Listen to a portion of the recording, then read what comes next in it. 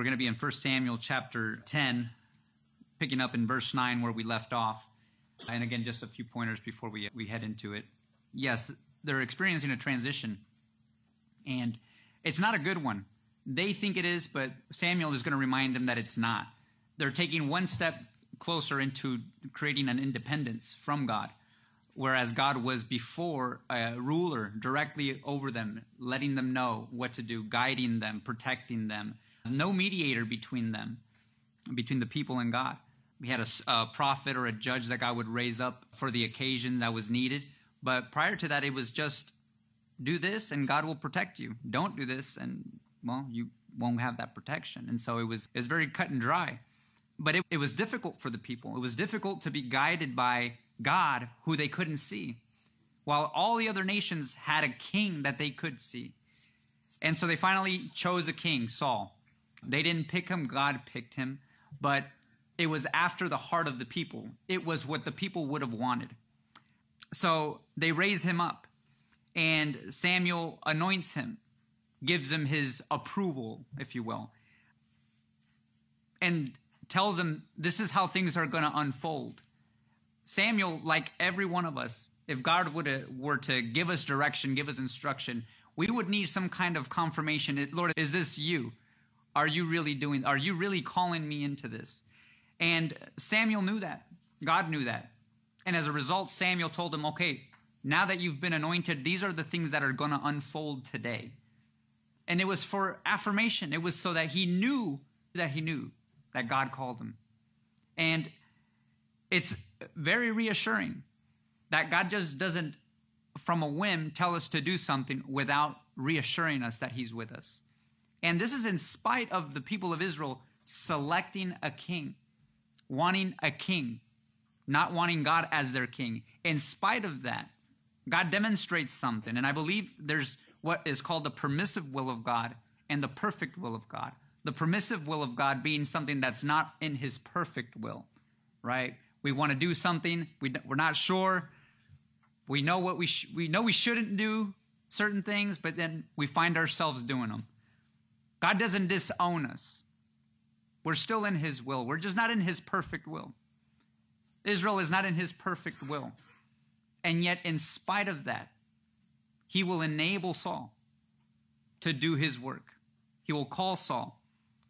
And it's interesting because Saul didn't ask for it. He didn't wake up one day and say, I want to be king. But the occasion arose, and he had to meet the call. And much like us, oftentimes, no one was born into the family of their choosing.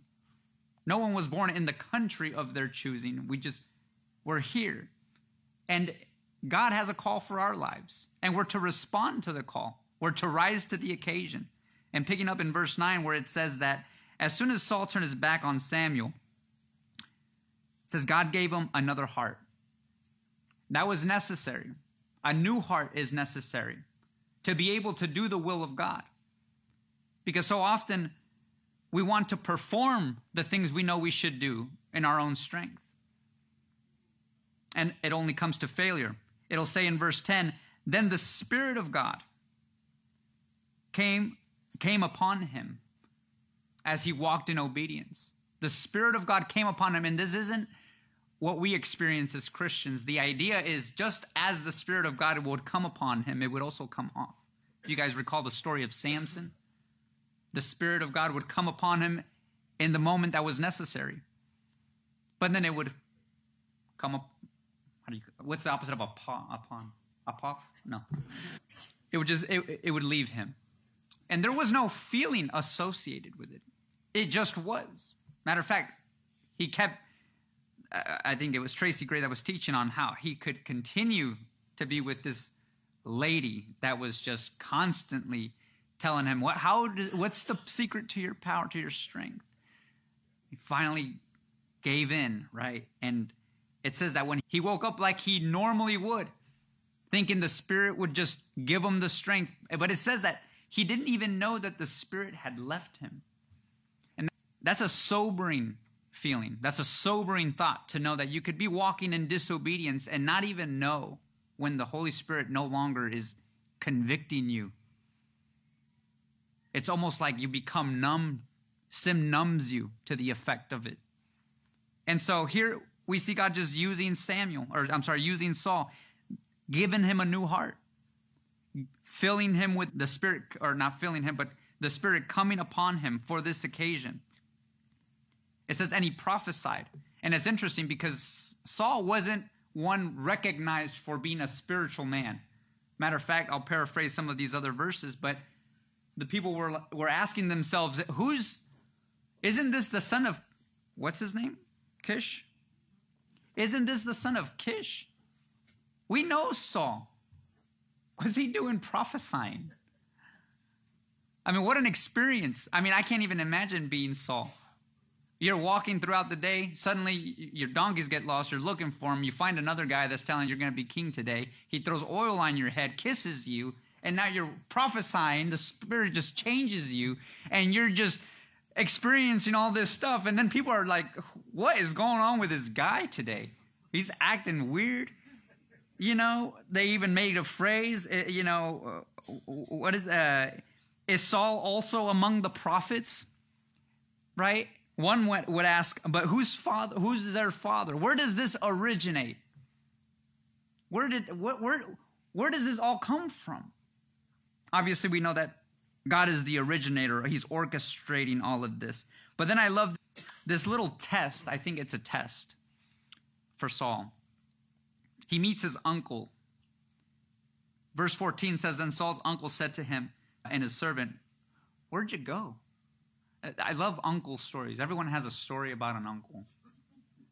And I can just imagine this uncle seeing Saul come home. And he's just different. And he didn't want to ask probably like, what happened to you?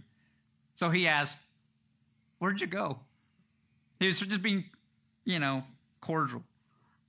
And Saul seems to kind of avoid giving a direct answer. He's like, well, I went to go look for some donkeys. Right? And when we saw that they were nowhere to be found, we went to Samuel. And we see Saul's uncle say, tell me, please, what did he do to you? He wants to know. He's just a curious uncle, and I love that. And I don't know why, but Saul he dodged the question. Whether it was a good thing or bad, I've heard both sides. That he was just being humble. He didn't want to speak ahead of time. Something had happened in secret. Saul was anointed by Samuel in secret. It's good for the Lord to be the one to acknowledge you publicly. And so this could have been a humble thing that he did. Or he could have been avoiding what God was doing in him altogether. He could have been avoiding sharing the experience that he had with the Lord. I'm not quite sure, but what we can say is we don't know, right? It could be either one. It says, but about the matter of the kingdom, he did not tell him. So, I think it's a good thing personally. I think it's important that we allow God to be the one to publicly recognize us if we're the ones to do something. Let the Lord be the one to give you recognition. Don't seek it out. So I want to give Saul the benefit of the doubt here because we'll know later on kind of how his heart leans. Nevertheless, we move on, and verse 17 through 19, Samuel has some words to say. They're getting ready to inaugurate Saul. And as they're getting ready to inaugurate him, Samuel wants it to be clear that this isn't all that great what's happening. He goes and he gives a list of things that qualify God to be their king. Who took you out of Egypt? The Lord did. The Lord brought you out of Egypt. He delivered you from the hands of the Egyptians and from the hand of the kingdoms and the ones who oppressed you. But you have today rejected your God. This is verse 19. Who himself saved you from all your adversaries or adversities and your tribulations. And you have said to him, no, set a king over us. Now, therefore, present yourselves before the Lord, or your tribes and your clans. And so here's making it clear, guys, this is what's happening today is sad. God brought you out of Egypt. God's protected you. God has provided for you, and you've said no to him. So just know, God isn't rejecting you, you're rejecting him. So he goes on, and he says, he goes on to organize the tribes. He gathers them up as though he were going to choose the man by lot. I don't know if you guys remember Achan Bacon, right? He committed sin. He didn't want to come out. They had to force him out. But God had them divide themselves into tribes, and it was by lot. To me, this is a way of God telling them, I'm giving you guys what you're asking for, right? It's a tedious process, but I want you to be sure that the guy that we're picking is coming from you guys. And so he starts dividing the tribes. The tribe of Benjamin is selected. From Benjamin, the tribe of Matri was chosen. And then Saul, the son of Kish, was chosen. And so where was he? We'll skip to verse 22. Therefore, they inquired they couldn't find Saul. Here they spent all this time arranging for Saul to be king. They're going to inaugurate him, and they can't find him. Well, where are you, Saul? So what do you do when you can't find a guy? You ask the Lord. It says, therefore, they inquired of the Lord further. Has the man come here yet? To me, it's pretty awesome that you can ask God even the simplest things, right? And that he answers. And the Lord answered, there he is, hidden among the equipment. Probably a John Deere tractor. Right? Look, I get it. It's not easy to be in front of people. I have to go to the bathroom every time, He was probably scared of being in front of millions of people, no doubt. And yet, this is the man they've chosen. And so it says, then they ran. Verse 23. They ran and brought him from there. And when he stood among the people, he was taller than any of the people from the shoulders upward. And Samuel said to all the people, do you see him whom the Lord has chosen? That there is no one like him among all the people. I don't know if this was tongue-in-cheek on Saul's or on Samuel's part, right? Because here's the man. God never hid himself. God was always there. He was always present when the time called for it. He never made excuses. But yet, the man that the people would pick had to be drawn out. Probably insecurities, right? Don't we all have insecurities? I have insecurities, right? We all have them. But it's awesome to see that in spite of the weaknesses of man, in spite of the insecurities of man, God draws him out. God has enabled him nonetheless. And here Samuel's, I think, being a little, I could be wrong. It's just me, right? My interpretation. But it says, there is no one like him among all the people. Yeah. Well, he's the tallest one, right? He's the tallest one. He's the most handsome one. But he's probably the one with the most insecurities of all. Who am I? He had a humble beginning. Who am I? And so, good for Saul. Humble beginnings. Didn't want the spotlight. I like this Saul. I'm used to reading about all of his issues, but I like seeing him in his earlier years. And so it says, it continues, the people shouted and said, long live the king. I'm sure they were waiting a long time to say that, right? Long live the king. I've heard it said in movies. I've heard other people say it, mainly in movies. No one randomly just says, long live the king. But I'm sure they were waiting a long time, right? Everyone, all the other nations got to say it. When can we say it? Well, here it is.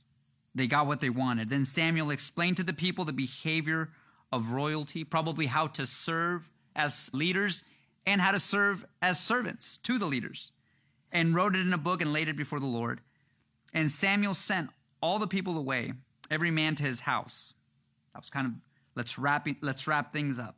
It says, and Saul went home to Gibeah. There was no palace, right? This is the beginning of a kingdom. No palace for him to go to, so he goes home, right? And so it says, and valiant men went with him, whose hearts God had touched. And I think that's important. I love Horizon for that reason. I love Horizon because they don't pick people willy-nilly. They're very observant about who they pick.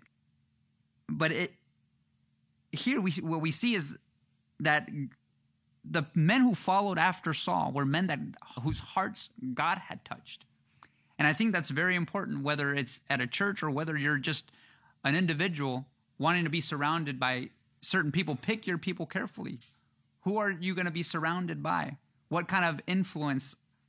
I personally love having men that love the Lord surrounding me, because even in my lowest points, right, I can count on their wisdom. I can count on the advice that they can give me.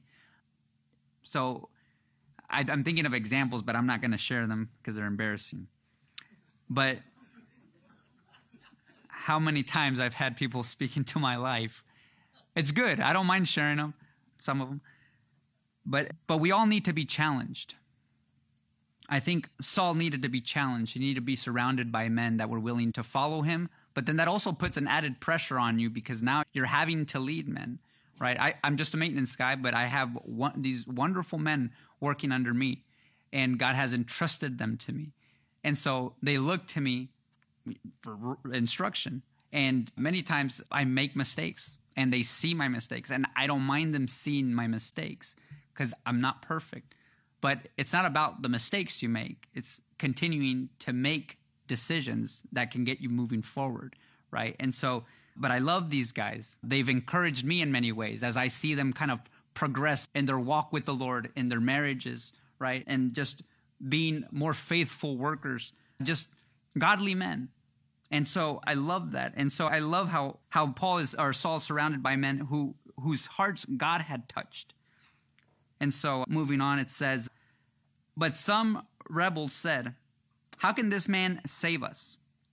In other words, not everyone accepted Saul. He was inaugurated as king, but not everyone received him as king. And so this is going to play out in an interesting way. So they despised him and brought him no presents. But notice what Saul did. It says, but he held his peace.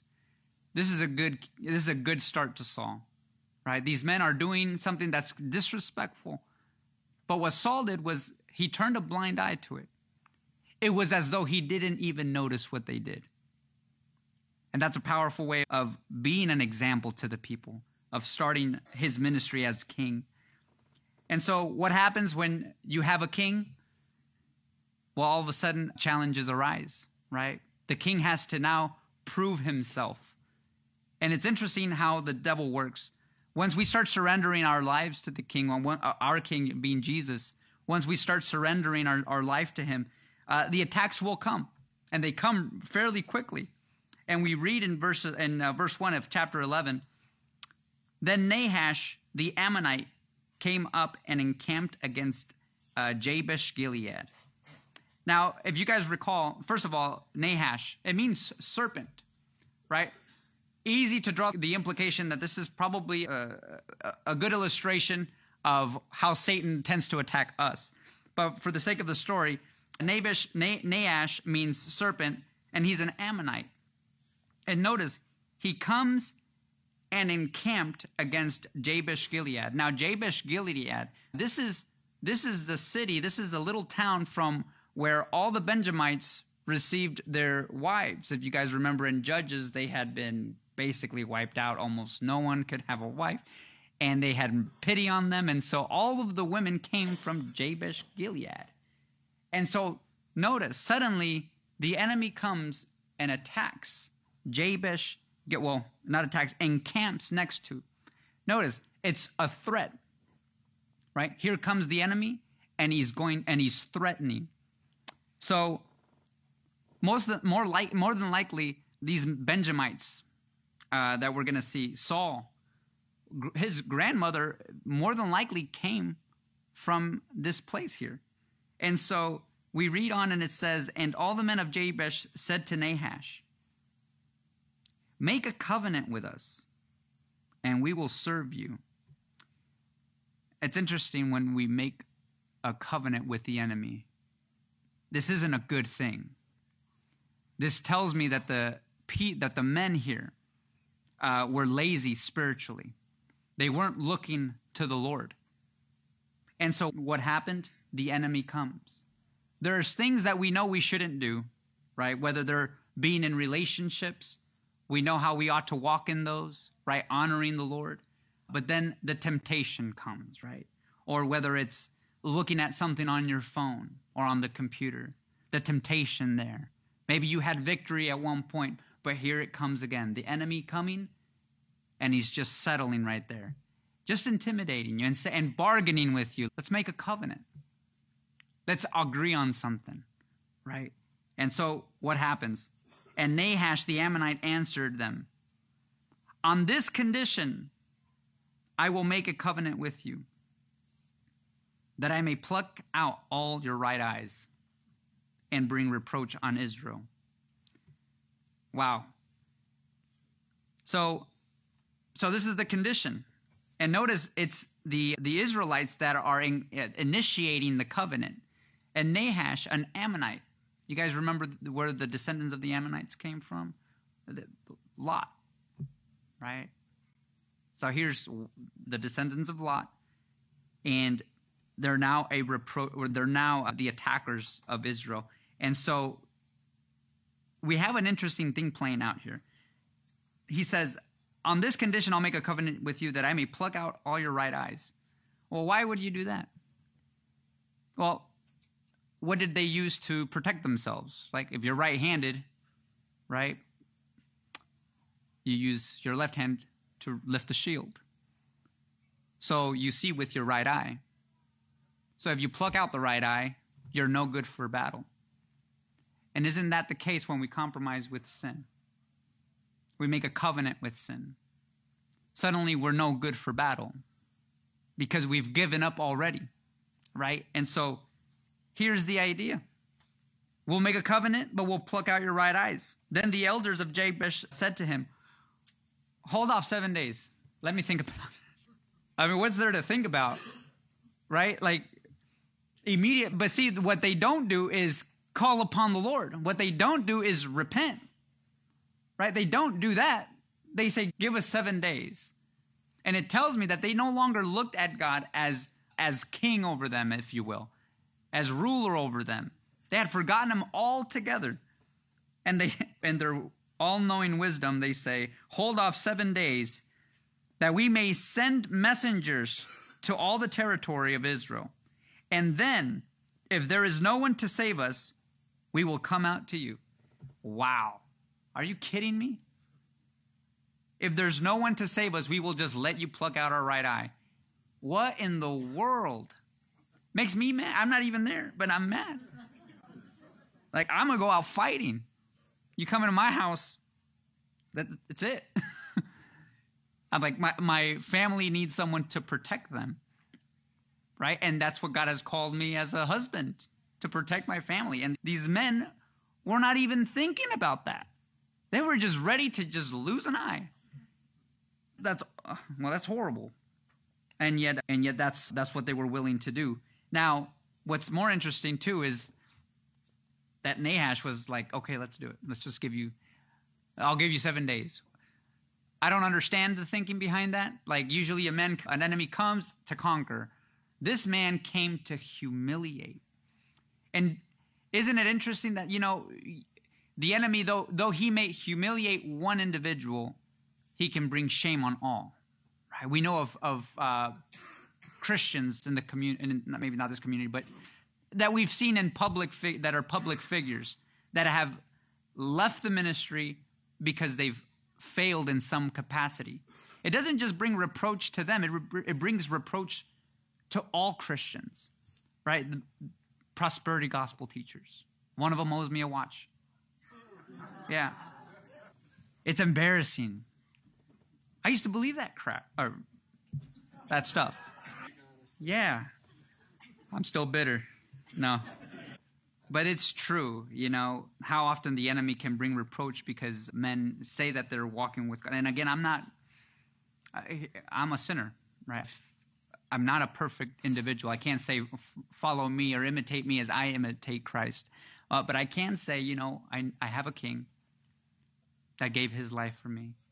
I have a king that has forgiven me, that fights my battles. And I can share that king with you. you know, and he's not ashamed of me, right? He told the Israelites through Samuel, he has not left you, right? And so again, it's just interesting that these men, having God Almighty, would look to other men for help. And so it continues. It says, so the messengers went to Gibeah of Saul, and told the news in the hearing of the people. Now you understand, because this is the beginnings of the kingdom of the reigning of kings in the history of Israel, there was no sophistication and strategy of how to communicate information. So Saul is hearing this secondhand. There is no direct line. He's not the first one to get notified. He's hearing this secondhand. It says, and all the people lifted their voices and wept. So they're all getting the news. Now when Saul, coming behind the herd from the field, Now there was Saul coming behind the herd from the field. And Saul said, what troubles the people? And this is a good image of Saul, because he went back to work. Notice, he was inaugurated king, but because there was no palace to go to, he went right back to work. So here he is coming back from, I don't know what he was doing, herding cows or something. And so he's coming back and he's getting wind, but it's a sign of a servant, right? He's allowing God to position him. He's letting God be the one to place him where he needs to be. And that's another good thing. I want to give credit to Saul where credit is due. And Saul said, what troubles the people? That they weep. And they told him the words of the men of Jabesh. Now, interesting, the moment he heard it says that the Spirit of God came upon Saul when he heard this news, and his anger was greatly aroused. I remember, I'll share this story. It's a good story, I feel. We had someone living with us. We wanted to help him out. And I tried to do my due diligence in scoping out this individual. And he ended up staying with us a few weeks, then it turned into a month. Then it turned to 2 months. And then my wife asked me, could you consider moving him on? And I thought, okay, well, let me just get some things ready. And I was procrastinating, right? And so she calls Bill, and I'm talking to Bill. And Bill spoke to me, and the Spirit of God came upon me, and the anger was greatly aroused. Oh, my goodness. I got him out that week. You know, and for those of you who don't know, the man ended up going back into my parents' church. Someone there helped him, and I had warned them not to. I had warned them to be careful, just some signs that I saw that were not good. Well, he ended up murdering an individual in my dad's church. And so he's in prison now for doing a life sentence. And there are moments in our lives where anger is appropriate. You know, the Bible says, be angry and do not sin.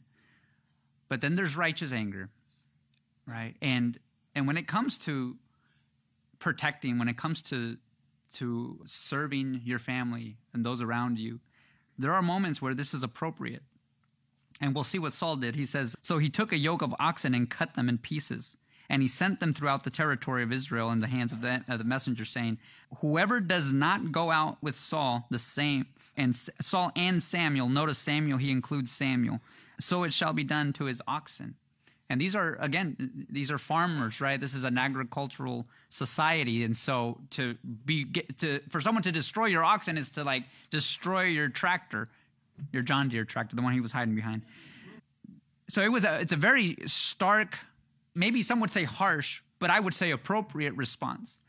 Guys, get with it, right? I appreciated what Bill told me. I didn't appreciate it at the time. I appreciate it after, because it stirred me up. I don't want to be lazy when it comes to doing what I know God is calling me to do.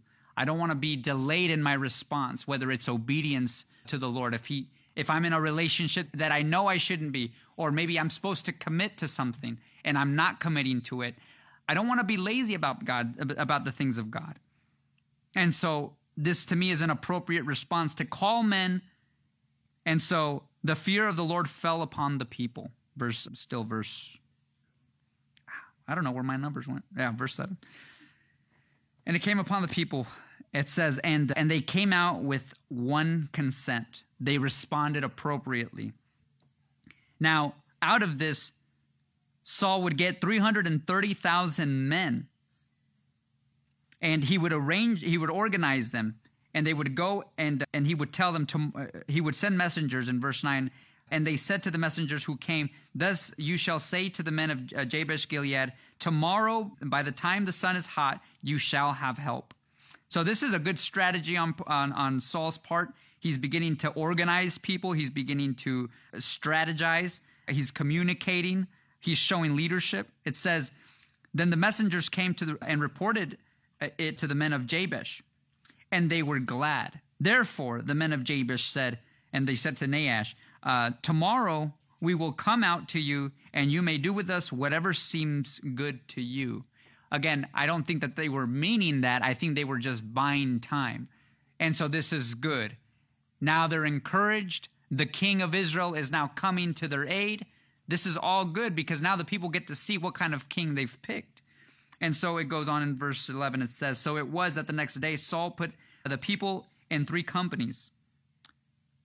It says, and they came into the midst of the camp in the morning watch. It's interesting. How is the enemy defeated? Right? Well, you need a king, right? And you need someone speaking God's word. You need God's word spoken.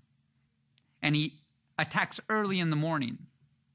In other words, he doesn't delay. How do you defeat the enemy? You start now. Right? Don't wait till that temptation comes around again, because then you're going to fall right back into it. The moment you recognize that failure, you start strategizing now.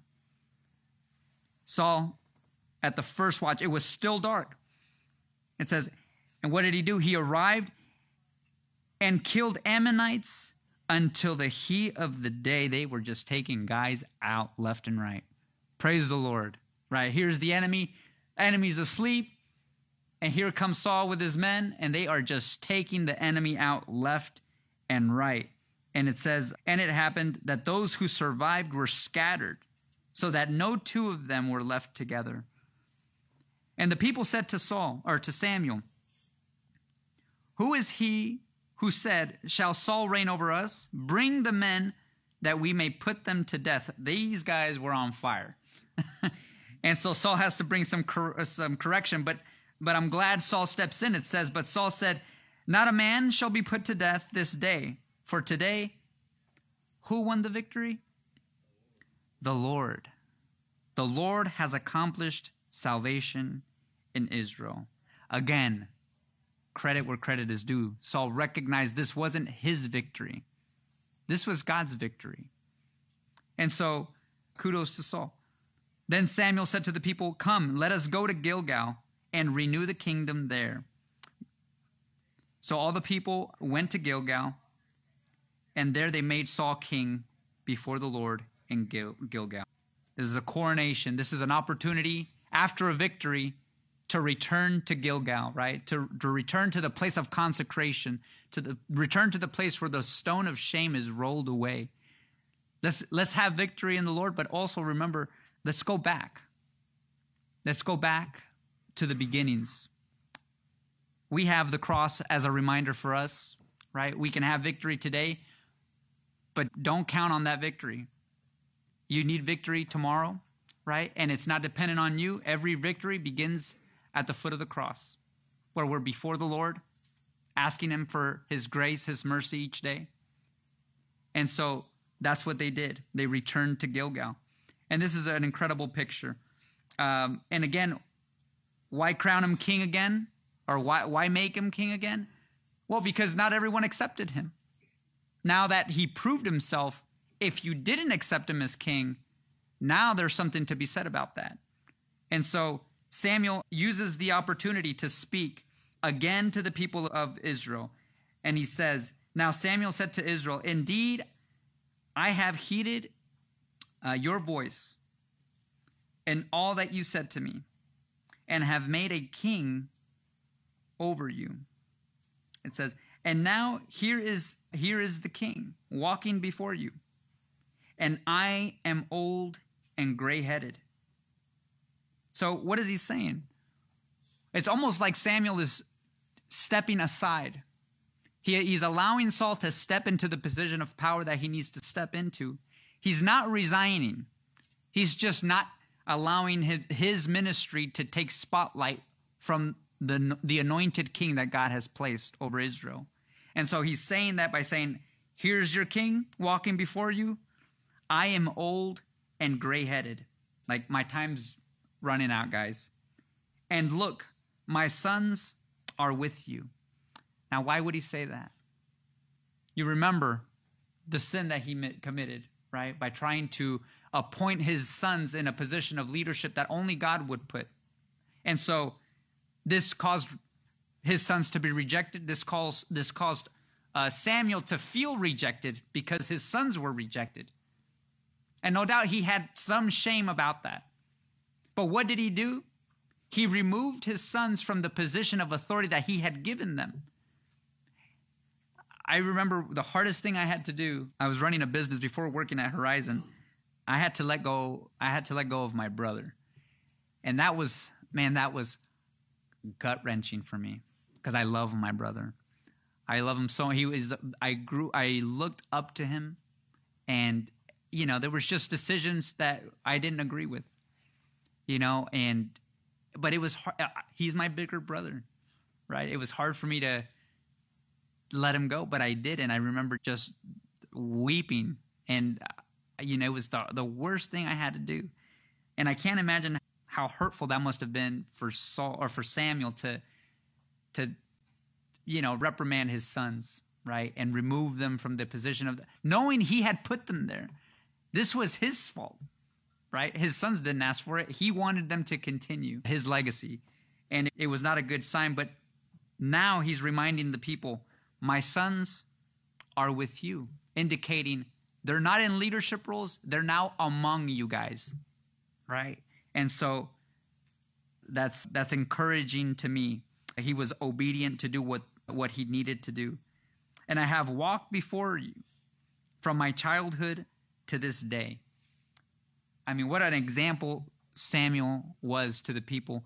He walked since a child, right? His mom gave him over to serve the Lord, to be used by the Lord. And from an early age, being able to hear the voice of God and then being able to speak, have the courage to speak that. And to speak it to a man like Eli, having to tell him truth. That's a hard thing to have to do, especially at such a young age. But I'm sure Samuel's recalling all of the experiences he's had with the people, all of the times God has rescued them from the enemy, from the Philistines. That same group of people today is still attacking Israel. You guys have heard the news, right? You've seen, maybe some of you, the things that are still happening. The people are still there. It's interesting. The battle still continues to this day. But the Lord gave Samuel victory, gave the Israelites victory when they humbled themselves and confessed and drew near to God. It says, here I am, witness against me before the Lord and before his anointed. And before his anointed. I believe he's speaking of Saul there. Whose ox have I taken? Or whose donkey have I taken? Or whom have I cheated? Or whose watch have I taken? Man. See, those pastors can't say this, right? They'd have everyone would raise. Whom have I oppressed? Or from whose hand have I received any bribe with which to blind my eyes? I will restore it to you. It's amazing that he could say this, to look at the people and say, have I done you wrong in any way? Tell me, and I'll make it right. Show me, and I'll correct it. And that's a wonderful testimony. It continues on to say, and they said, you have not cheated us or oppressed us, nor have you taken anything from any man's hand. Then he said to them, the Lord is witness against you, and his anointed is witness this day, that you have not found anything in my hand. It says, and they answered, he is witness. Then Samuel said to the people, "It is the Lord who raised up Moses and Aaron, and who brought your fathers up from the land of Egypt. Now therefore, stand still that I may reason with you before the Lord concerning all the righteous acts of the Lord, which he did to you and your fathers." And I like that phrase, the righteous acts of the Lord. I don't think Samuel wants by any means Israel to get the idea or the impression that these kings are going to do what God did for them. You are rejecting God as king, and these other men are not going to live up to that standard. But let me tell you, I want to remind you of God's righteous acts in your life. And he begins by saying, "When Jacob had gone into Egypt, and your fathers cried out to the Lord, then the Lord sent Moses," a righteous act. God raised up someone, right? "And Aaron, who brought your fathers out of Egypt," another righteous act, bringing them out of Egypt, "and made them dwell in this place." He didn't just take them out of somewhere. He brought them into something. He brought them into the promised land. "And when they forgot the Lord, their God, he sold them into the hand of Sisera." Notice, that's a righteous act. That God would allow us to, give us, again, it's our choice to disobey. But then God allows us to be sold, right? Or allowed Israel to be sold. That they would remember, right? That they would be reminded of how good they had it with the Lord. To be reminded of the sin of forgetting God. It says, "Commander of the army of Hazor, into the land and into the hand of the Philistines, and into the hand of the king of Moab." Again, another descendant of Lot. "And they fought against them. Then they cried out to the Lord and said, 'We have sinned because we have forsaken the Lord and served the Baals and the Ashtoreths. But now deliver us from the hand of our enemies, and we will serve you.'" Now that was the purpose of the Lord, allowing them to experience these captivities.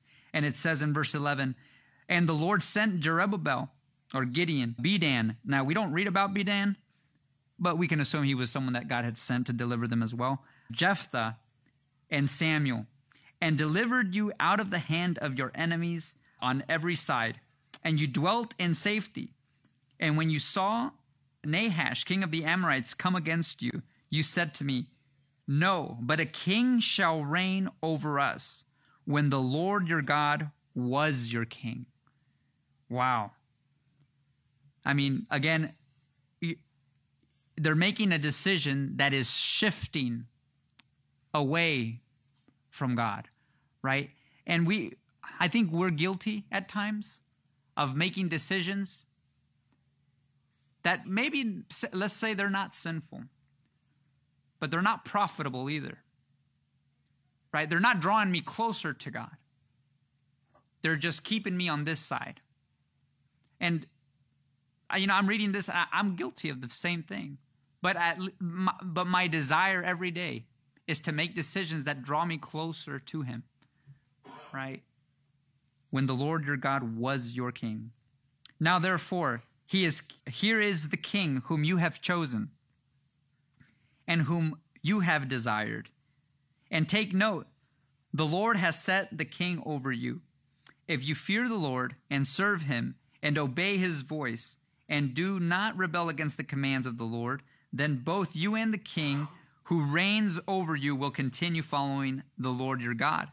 However, if you do not obey the voice of the Lord, but rebel against the commandment of the Lord, then the hand of the Lord will be against you, as it was against your fathers. Now therefore, stand and see this great thing which the Lord will do before your eyes. Is today not the wheat harvest?" In other words, look, guys, I'm telling you all of this that you need to hear. And some of you are probably listening and not believing me or just shrugging me off. But let me do this, that you know that it's the Lord. God's going to give you a sign. He says, "Is it not wheat harvest?" Well, why would he say that? Well, notice, it doesn't rain during harvest time, right? It's almost considered a curse if it rained in harvest time because that's when you harvest. But he says, is today not wheat harvest? I will call to the Lord, and he will send thunder and rain, that you may perceive and see that your wickedness is great, which you have done in the sight of the Lord in asking a king for yourselves. So Samuel called on the Lord, and the Lord sent thunder and rain that day, and all the people greatly feared the Lord and Samuel. Verse 19 says, and all the people said to Samuel, pray for your servants to the Lord your God, that we may not die. There was fear. This was an event that wasn't common during the harvest season. And so suddenly there's thunder and rain. It's threatening their food supply. God wanted to make it clear, I don't approve of what's happening. And so their fear came upon them. And their first request to Samuel is, pray. Pray that we don't die. And it says that, for we have added to all our sins the evil of asking a king for ourselves. They didn't say that the first time. Now they're saying it. They're recognizing God is speaking to them. But I love Samuel's heart. It says in verse 20, then Samuel said to the people, do not fear. I like that because he says the same thing to Joshua, right? Do not be afraid. Look, you have sinned, but then God says, do not fear. I love those words. You have done all this wickedness, yet do not turn aside from following the Lord. It's important that we recognize when we do fall, but Samuel's heart was that you would continue to follow after. Don't let one mistake lead to another. Recognize it, but turn to the Lord and keep walking forward. Do not turn aside from following the Lord, but serve the Lord with all your heart, and do not turn aside. For then you would go after empty things, which cannot profit or deliver, for they are nothing. And isn't that the definition of idol? What is an idol?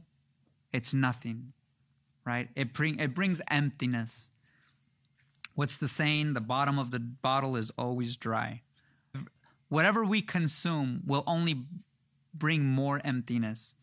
And so verse 22 says, for the Lord will not forsake his people.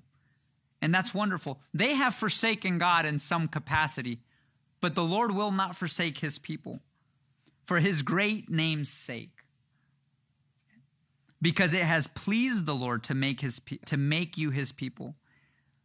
I bet you that was refreshing to them, to know that they had failed, to know that God didn't approve of this act that they were asking of for a king, and yet to hear, do not be afraid, right? Do not fear. Don't turn away from the Lord. Keep following after him, because it has pleased the Lord to make you his people. And the same is true for us, right? It's pleased him to make us his people. Why would he want a guy like me? I remember when Scott Ellman was his work. It was 15 years ago, guys. I enrolled in Bible college, and then they hired me to start painting the hallways. And I was painting. I think I was even donating some time, but I was painting. But then Scott Ellman approached me, and he's like, "Hey, do you want to work for Horizon like full time?" And I'm like, "I don't think you want a guy like me, Scott." He's like, "No, I think we do." I'm like, "I don't think so." But I tell you, it was one of the best decisions I ever made.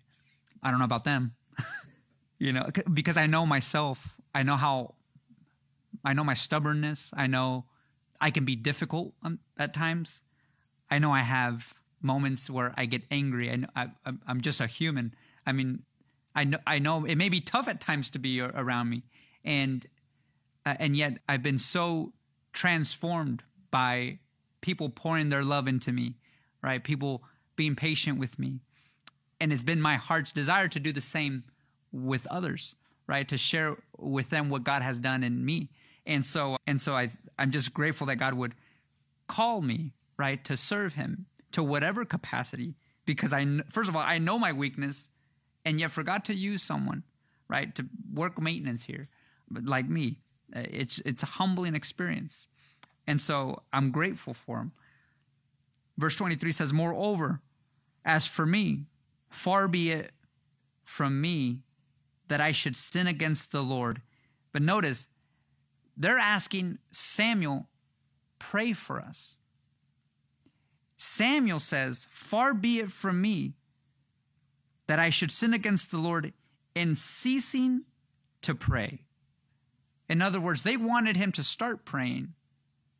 His issue was he didn't want to stop praying. He had already been praying. I want men like that in my life, right? Men that are praying for me. And me for them, because it's not just like, hey, pray for me in this capacity that I put the responsibility on them, right? And I don't do anything for myself.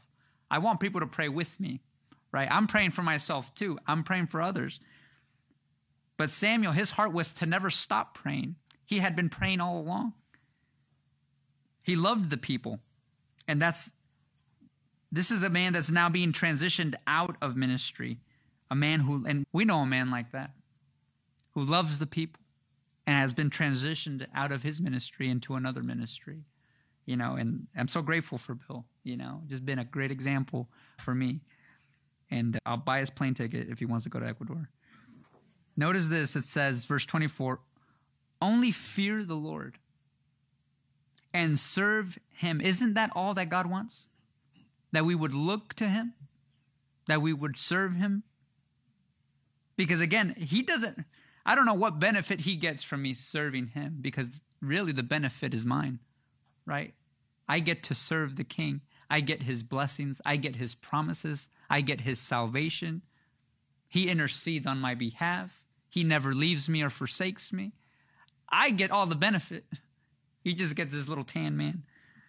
And serve him in truth with all your heart. I want to do that. I don't do that all the time. I'm guilty of that. But every day, I want to serve God with all my heart. And I hate the sin in my life. I hate the struggles that I have internally, right? Mentally. I hate that I have those temptations. Romans 6 tells us not to sin. Romans 7 tells us if you try not to sin, it's going to end up worse. It's like, oh, now what? But Romans 8 tells us, right? It's all by the Spirit. There is therefore no condemnation for those who are in Christ Jesus. The empowerment isn't found in me. The empowerment is found in God, all right, in Jesus Christ. And so Samuel's heart, serve the Lord with all your heart. It says, for consider what great things he has done for you. Remember the goodness of God. And when I do, right, it's the goodness of God that leads a man to repentance. I'm so thankful for that. It says, but if you still do wickedly, you shall be swept away, both you and your king. What a warning, what an encouragement, but what a blessing that in spite of our failures, God is faithful, right? Lord, just thank you for your word. Bless it. Help us to keep you on the throne in our hearts, Lord, and to depend on you and to fear you wholeheartedly, Lord. But we thank you for your grace. We thank you for Jesus. We thank you for your word. In Jesus' name, amen.